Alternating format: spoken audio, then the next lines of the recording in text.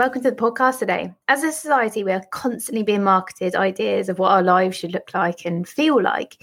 We're told you have to have these exams, 9 or 11, you have to do this subject, English, maths and science, and without it, you won't be successful. But where does that mentality come from? We live in a world full of creatives and disruptors. We have podcasts running 3 hours with Joe Rogan. He gives a fully insight and insightful adaptation of someone's perception and perspective on life compared to a 5-minute news clip just for views. We have NFTs completely transforming economics. We have we're running out of fossil fuels. There's so many different things that are going on, and yet our education system is slowly catching up as if it's running on a flat wheel. Throughout this episode, I'll take you back to the 1800s and explore where schooling in the UK came from, the good people involved in its creation, and where it should be going to support young people in their endeavours to be fully successful adults in the next 30 or even the next 100 years.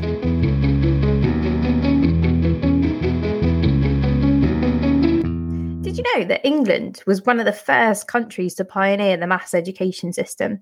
For a while, activists during the Industrial Revolution in Victorian England had a huge issue with children not being allowed to be kids, but instead the working class had to send their kids out to work. And this would be as young as 3 years old. Basically, they couldn't afford to live without the kids working. Remember, back then, there was no access to child benefits, government support, no NHS, and no contraception.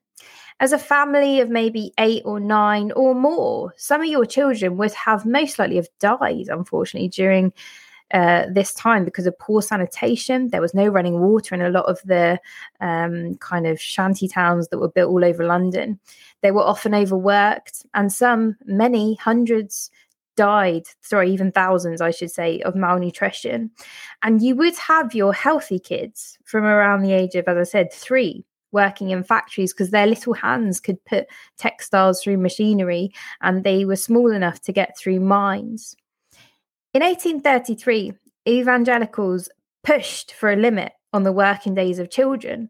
So those aged between 9 and 11 could just work 8 hours a day. Still a lot by our standards. When you think about it, we're in school for 6-7 hours a day. However, coal and iron mines did begin still, despite this new legislation, at the age of 5. And that was due to small pits and the need for these resources to build the industrial Victorian community. As a result, most of these kids, because of their, inhaling these toxic fumes, would die by the age of 25. There were also some key thinkers involved in the creation of schools back then. The first man that's recorded in the UK, known to have created the first school for the poor, was a cobbler or a shoemaker by the name of John Pounds. He actually suffered a huge back injury, and when he walked, it looked like he was bent over double. He was a self-taught academic, and he realised that education was a better way out for many of the poor kids who were pickpocketers, stealing, and turning to a life of crime in a world that was just unkind to them. He taught his pupils how to cook, the arts, even toy making. He took them to the beach for the first time. They explored nature, and he taught them about a life away from stealing and petty crime. Upon his death, the great education reformers such as Lord Shaftesbury, Dickens, and Angela Coates put forward the Ragged Schools movement in 1852, which encouraged a universal education system. Fast forward to 1867, and you might have heard of this guy called Thomas John Barnardo. Well, he set up a school where poor children could receive a basic education for free. He then opened a home for boys not long after, 3 years actually, in 1870.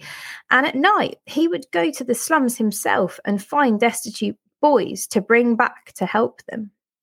One evening, a really quite ill, emaciated 11-year-old boy called John Summers was turned away because the home for the boys was too full. And unfortunately, 2 days later, he died of malnutrition.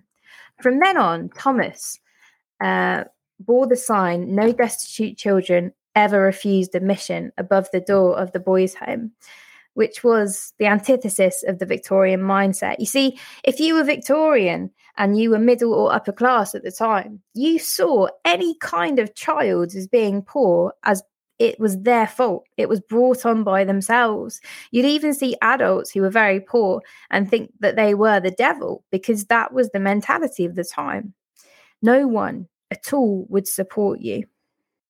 However, because of all these amazing people working together, particularly the English revolutionists such as William Blake, who wrote a beautiful book, which I will talk about another time. In 1870, the very first Education Act allowed school boards to make provisions for young people. But there was an awful lot of pushback, especially from families who didn't want their kids to stop earning. By 1880, school attendance was made compulsory, but kids between the ages of 5 to 10 only made it to school 82% of the time because they had to keep financing their families.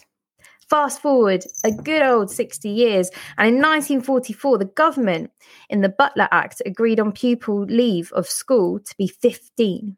So all kids had to attend school, like it was a mandatory thing up until the age of 15. And they also allowed unmarried and married women to be teachers, because believe it or not, if you were married before this, you couldn't teach because you were owned by your husband. Isn't that crazy? Since then, many hundreds of laws, acts and policies have secured the current education system. At many levels, schools do absolutely incredible things for our young people. But at grassroots, there are some huge issues which prevent sustained growth of mind, body and spirits for both educated, those being educated, the kids, and the educators, the teachers. In 2022, the UK government, which is the current government that we have at the time of recording in 2023, stated in their new white paper since COVID, and they called it an opportunity for all, strong schools with great teachers for your child. And even reading the title, honestly, made my eyes roll. You see, the problem that the government today has is the same issue they had in the 1900s. Many kids simply did not want to go to school back then because they needed to work to survive. And now many tens of thousands of children do not go to school because of the broken system, unable to facilitate the individual's needs. I work with a few of these kids and I see that they are not being supported. There are kids literally at home for now nearly a year where their schools haven't even gone to their homes to check that they're okay, where they don't get funded unless they have an EHCP, which is a very, very hard document to obtain in the first place, let alone get finance from it. And I've also got kids that are incredibly disruptive because they don't like the school system and they see the mismatch, and they are very two polarized perspectives. But in between that, we have children with eating disorders who are unable to cope in mainstream schools, children that have crippling anxiety, children that have ADHD. All these things accumulate to a system that is at breaking point and cannot facilitate the masses any longer.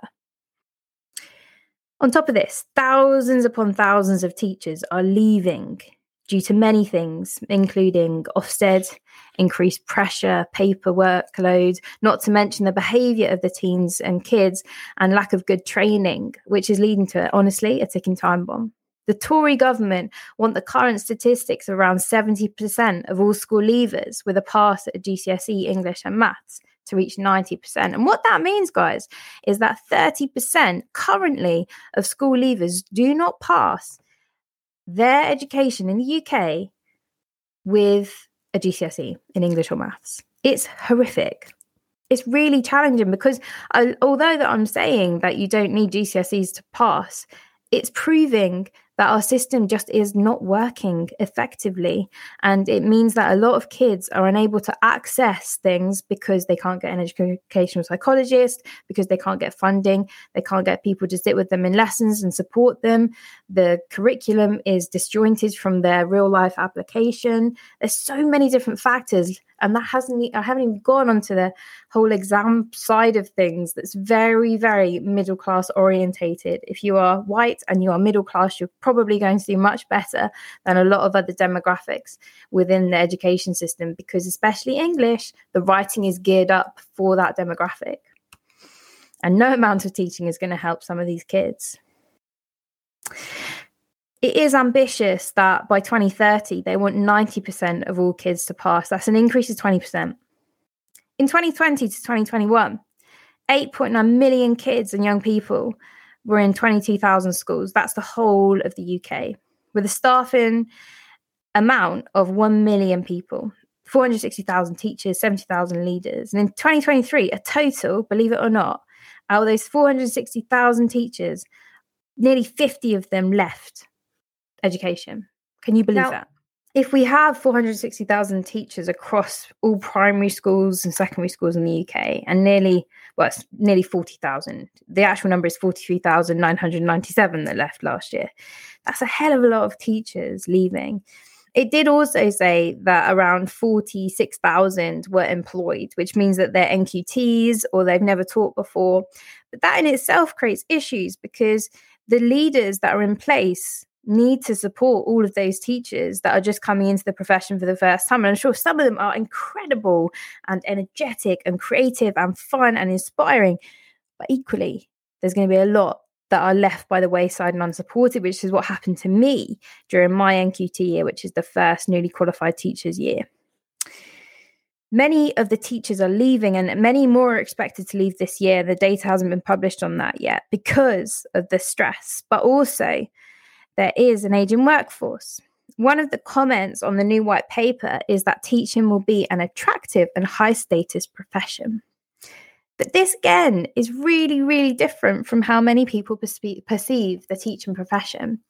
How many of you want your kids to be teachers? And if you're a kid listening to this or a teenager, how many of you guys want to be teachers? It may be that you do. It may be that you don't. And it's probably more likely that you don't. The reason for that is because of the high stress, the low wages. The government's incentive is to start salaries at £30,000, which is an awful lot for a starting salary if you're 21 years old. But it's not going to go up very much more than that. And the government are digging their heels in on giving teachers a pay rise, which is why we've had so many teacher strikes. It's not just that, though. It's the whole conception and perception, I should say, of teachers. I think teachers have a really bad rep in the UK. And I also think that teachers are not given the credit that some of them deserve. But I also think that a lot of teachers, it's their own downfall. Lots of them don't have a positive outlook on teaching, and many of them have been in it too long and not had enough training and are just not excited to go and teach anymore. And it's so incredibly sad. Most of the kids that I teach are really uninspired by their teachers, and they're often having supply teachers, and I'm talking about kids that are in state schools right now, and it's just so sad. And they often come to me and they say, I've learned more with you in an hour than I have in a whole week or a whole month, and some have even said a whole year of being in my lesson at school. And it's just really sad, because one of the things as well that the government want to push for is an extended working day to 32.5 hours a week for kids in schools. But I'm not quite sure how extending time is going to benefit kids, especially when the kids that really need it are the ones that tend to come in late. They're the ones that may have attention issues in schools. And is prolonging a teacher's working life really going to make them more interactive, more interested, and more energetic for the class in front of them? I'm not too sure. But there's a whole heap of things. And when we think about educating the masses, is it really relevant to what's going on in our education? And is it something that we should be working towards? Or is it something that we should be breaking away from? Because if we educate everybody in the same way all the time, we're going to just produce what we're producing now, which is a lot of graduates. It's a lot of kids with not a lot of life skills. We're going to produce the same amount of kids that have all kinds of mental health disorders because they're so stressed from the amount of work they're having to do. And it's like being on a conveyor belt. And we have also so many kids that feel disconnected with their work. And imagine you, if you're an adult listening to this, and you have been to school. So hopefully you know this feeling. But imagine being told for the next possibly, if you start school at 5 and you don't finish till 18, that's 13 years. If I sat you down and said, look, for the next 13 years, unfortunately, you're going to be doing something you don't really like to do. But you got to do it, because until you do that, you can't really move on in your life. And that's kind of what we're telling our kids right now. And at 5, it's really, really fun because there's sand and there's play and there's mess. And then within a couple of years, they're sat down at desks, writing, doing exams. The first exam that kids take is actually in year 1 when they're 6 years old. And it's a reading test. And then it's a times tables test the year after. And then it's SATs. And then it's end of year exams. And I cannot tell you the amount of exams that my kids sit in secondary schools. It really, really builds up to this huge crescendo in year 10 and year 11, where they're basically every single term having huge exams. And what is it for? What is all this stress for? Because I'm not quite sure what it is for. And if we look at those people that are super successful, Mr. Beast, Joe Rogan, musicians, I'm really bad with this, actors, actresses, I live in a little bit of a cocoon within my knowledge, and I'm sure some of you do as well.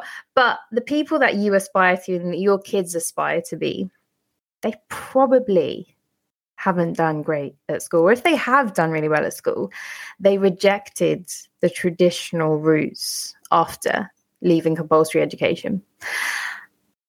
I think it's really, really important that kids are still taught the basics of English and maths, but I do think it could be done in a much more creative way, which harnesses their imagination, their play, and their excitement. And it's relative and relatable to their life after school.